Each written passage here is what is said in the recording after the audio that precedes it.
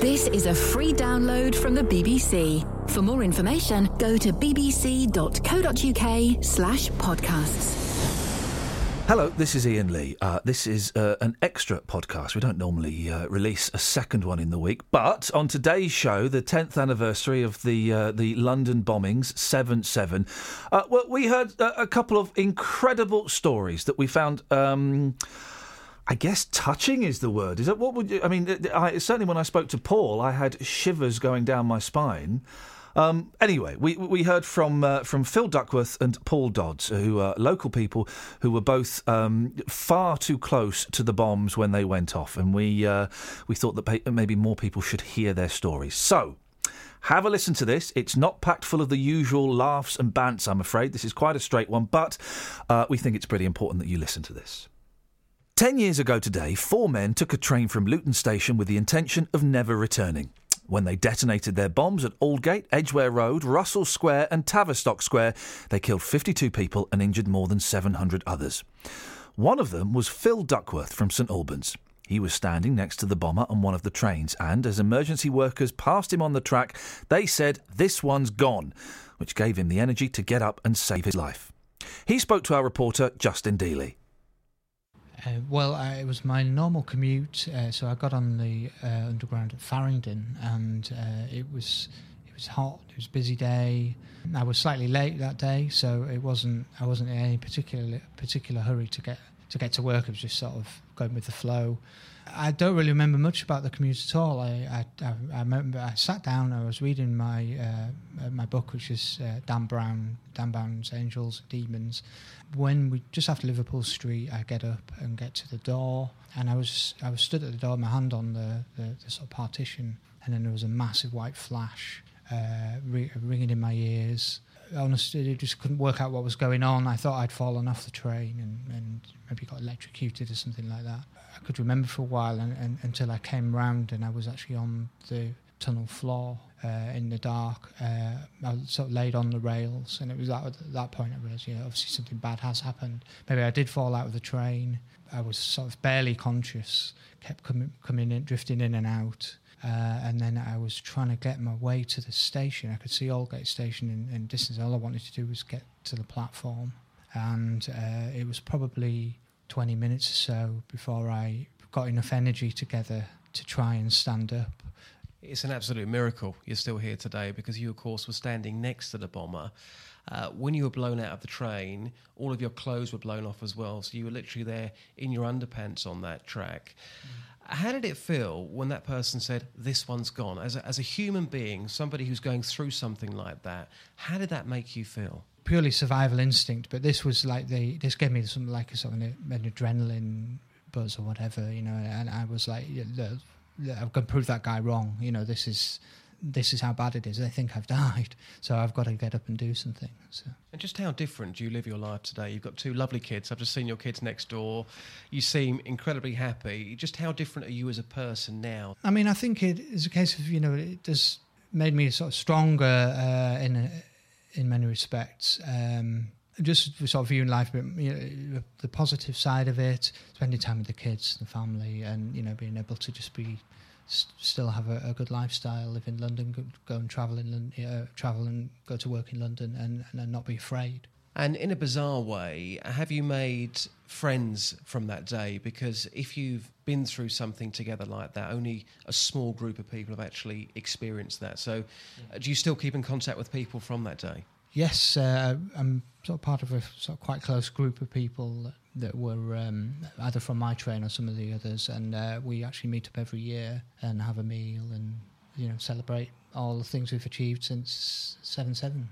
Paul Dodds was from Flitwick. He was on the Aldgate train. He spoke to me on the anniversary of 7/7. Well, I was travelling from Flitwick to XL to meet Prince Charles for a celebration, and it didn't happen. What were you going to see Prince Charles for, Paul? I'm involved with an organisation called World Skills, where we train young people in vocational skills, and I'm the trainer for plumbing for, like, the Olympics in vocational skills. Wow. And it was a welcome back and a celebration for how well we did in Finland in 2005. So this was supposed to be a very, very special day for you, a day of celebration. Yeah. Yeah. A very big day. Yeah. So you're on the train. Tell us what happened. Yeah. I was on the train. Well, I got the train from Luton. And I actually stood next to the bomber on the platform in London. And there were people pushing from behind because it was quite a busy train because the train was late into Luton and otherwise everything would have happened earlier. But people were pushing from behind and I went the next set of doors up and probably the best decision of my life, actually. So like with seconds to go, I just moved up and went in through the next set of doors.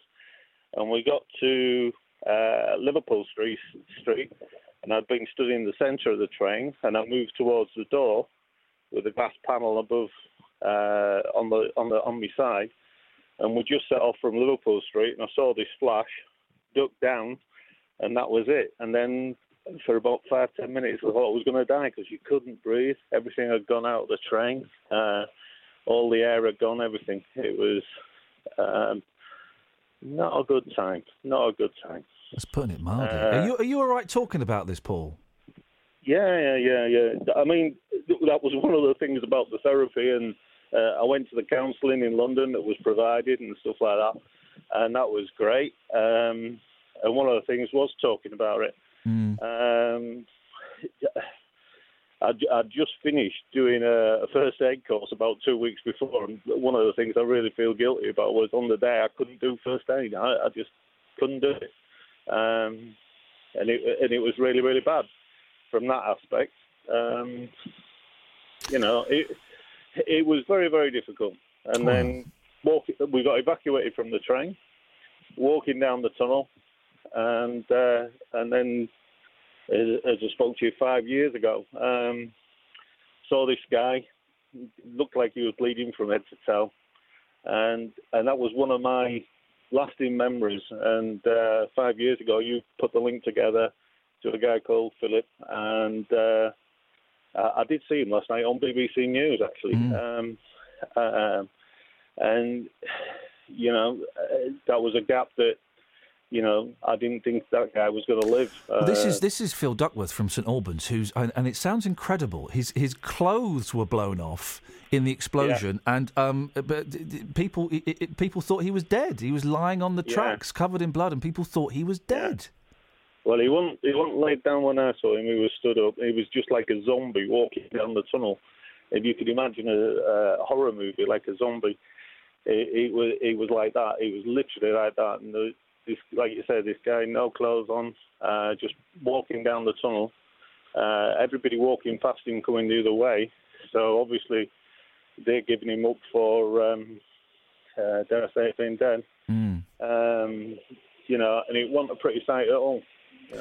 If I ask anything, Paul, that is too personal or you don't want to say, then please tell me, and I won't be offended, of course. It's just this is the first time I've spoken to somebody who was so directly involved in that day. And you say you saw the flash. Did you know what it was? No. All I saw was a flash go off, and then it was like a ball of flame or whatever came through, and I just ducked down behind the glass panel, and it rolled straight across the top of my back.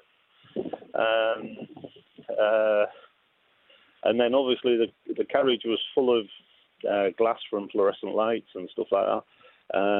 But you couldn't breathe. There was no air in the carriage at all.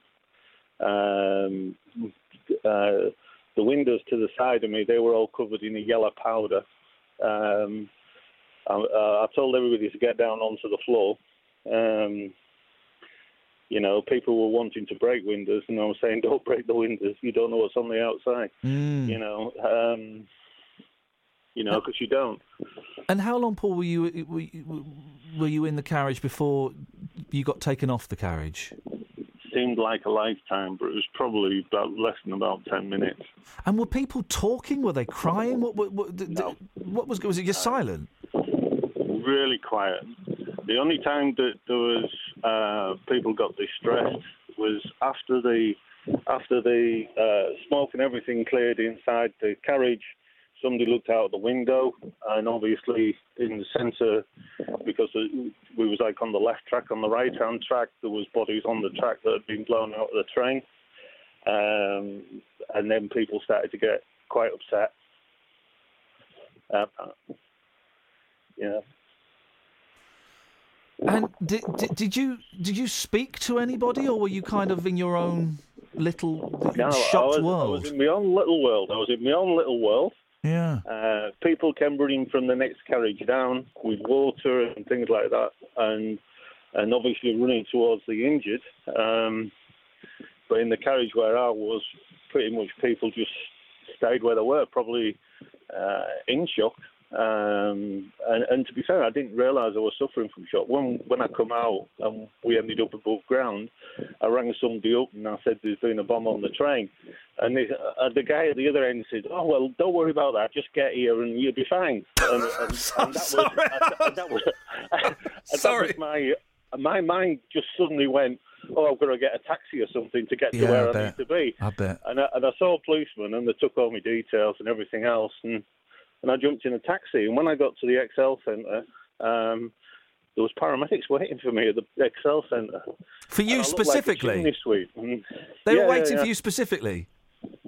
Because obviously by that time, in the 5-10 minutes it took to get to the XL Centre, people hadn't realised what it was, and I was on my way, you see. So people met me at the door, and there was paramedics, and they took me to the toilet, managed to get me washed up and everything else best I could.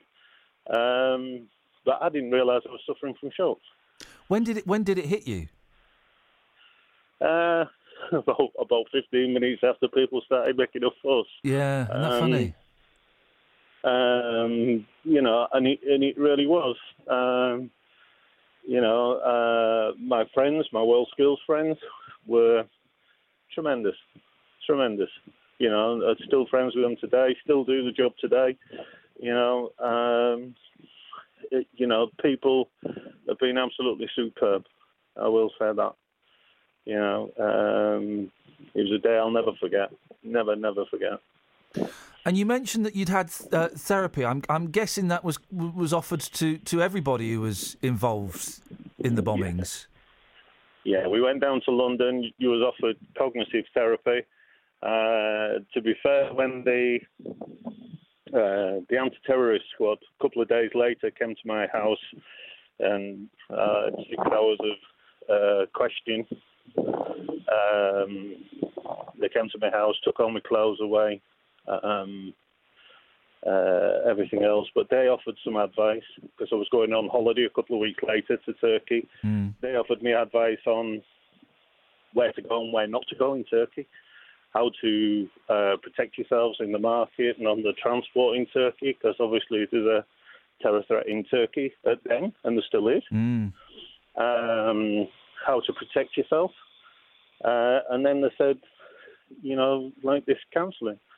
And I went to the counselling, and the terrorist police or the security services, they kept sending you letters to say, tomorrow this is going to be on the news, tomorrow this is going to be on the news, this is going to happen.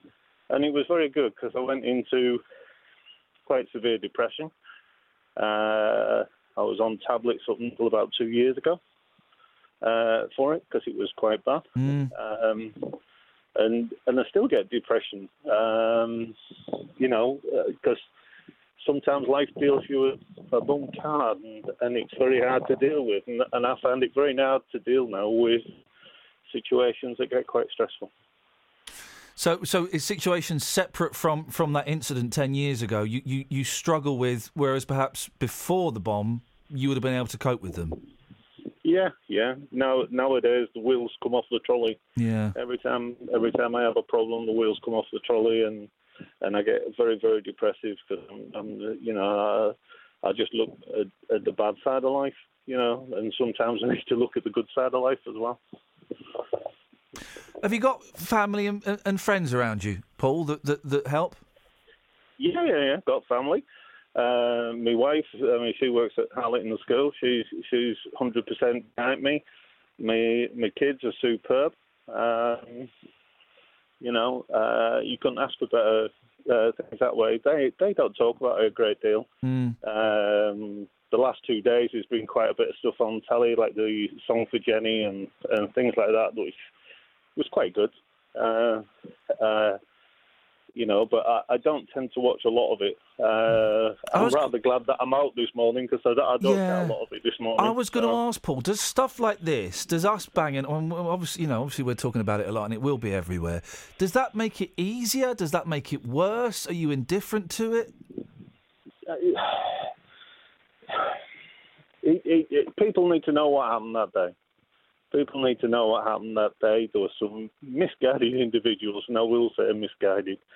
I'm sure if they knew different, they wouldn't have done what they did, but they did do what they did. At the time, I worked at Banfield College. I was teaching down Bury Park. The people that I was teaching down in Bury Park at CYCD were very supportive, and they were quite shocked at what happened. You know, so people in Luton, in Bury Park and things like that they were as gobsmacked as anybody else as to what actually happened. I've got to ask, Paul, did you get to meet Prince Charles in the end? No. Has it still not happened? He was, how should I say, he was whisked away. Oh, I bet. To somewhere safe. Oh, I bet he was in a bunker somewhere. And you've not met him in the 10 years since? No. In 2011, through WorldSkills, I managed to go to Buckingham Palace for afternoon tea with Prince Andrew. It's just an incredible story, Paul, and I really appreciate you sharing it with us. You've kind of made it real again, and I hope that. Well, I hope that this has helped you, and I certainly hope that it's not made things worse or brought you down at all. No, and above all, we've got to remember our security services are doing a magnificent job. Our forces do a magnificent job in trying to stop it all. You know, and they've put their lives as well in this cause as well. Paul, thanks a lot. Okay, no worries. Well done, thank you, mate. Cheers. There we go. Paul Dodds. He was on the Aldgate train. I feel a letter to Prince Charles coming on. I think we have to write a little letter to Prince Charles, don't we? I do feel a little bit. I feel a little bit guilty talking to Paul, because I mean, obviously he wanted to talk, and we didn't in any way force him or anything like that. But I kind of feel like it's his business. Yeah. Do you know what I mean? I can't be any more specific than that. And obviously he's completely willing to talk, and we would never have coerced him or anything like that. That was his decision. But I feel like it's his. I feel like we've really pried into someone's private business. But we approached a number of survivors, and I've got to say the majority did not want to speak, and that's their prerogative. And good for them. Good for them. There are others like Paul who feel like it's almost a duty. It's almost the reason, not the reason why they went through it, but if some sense has to come from it, it's about raising awareness, I guess. But good for them. Such a tricky thing to talk about. Thanks for listening to this free download from BBC Three Counties Radio, your local radio station for beds, hearts and bucks, on FM, AM, digital radio, and online at bbc.co.uk/3counties.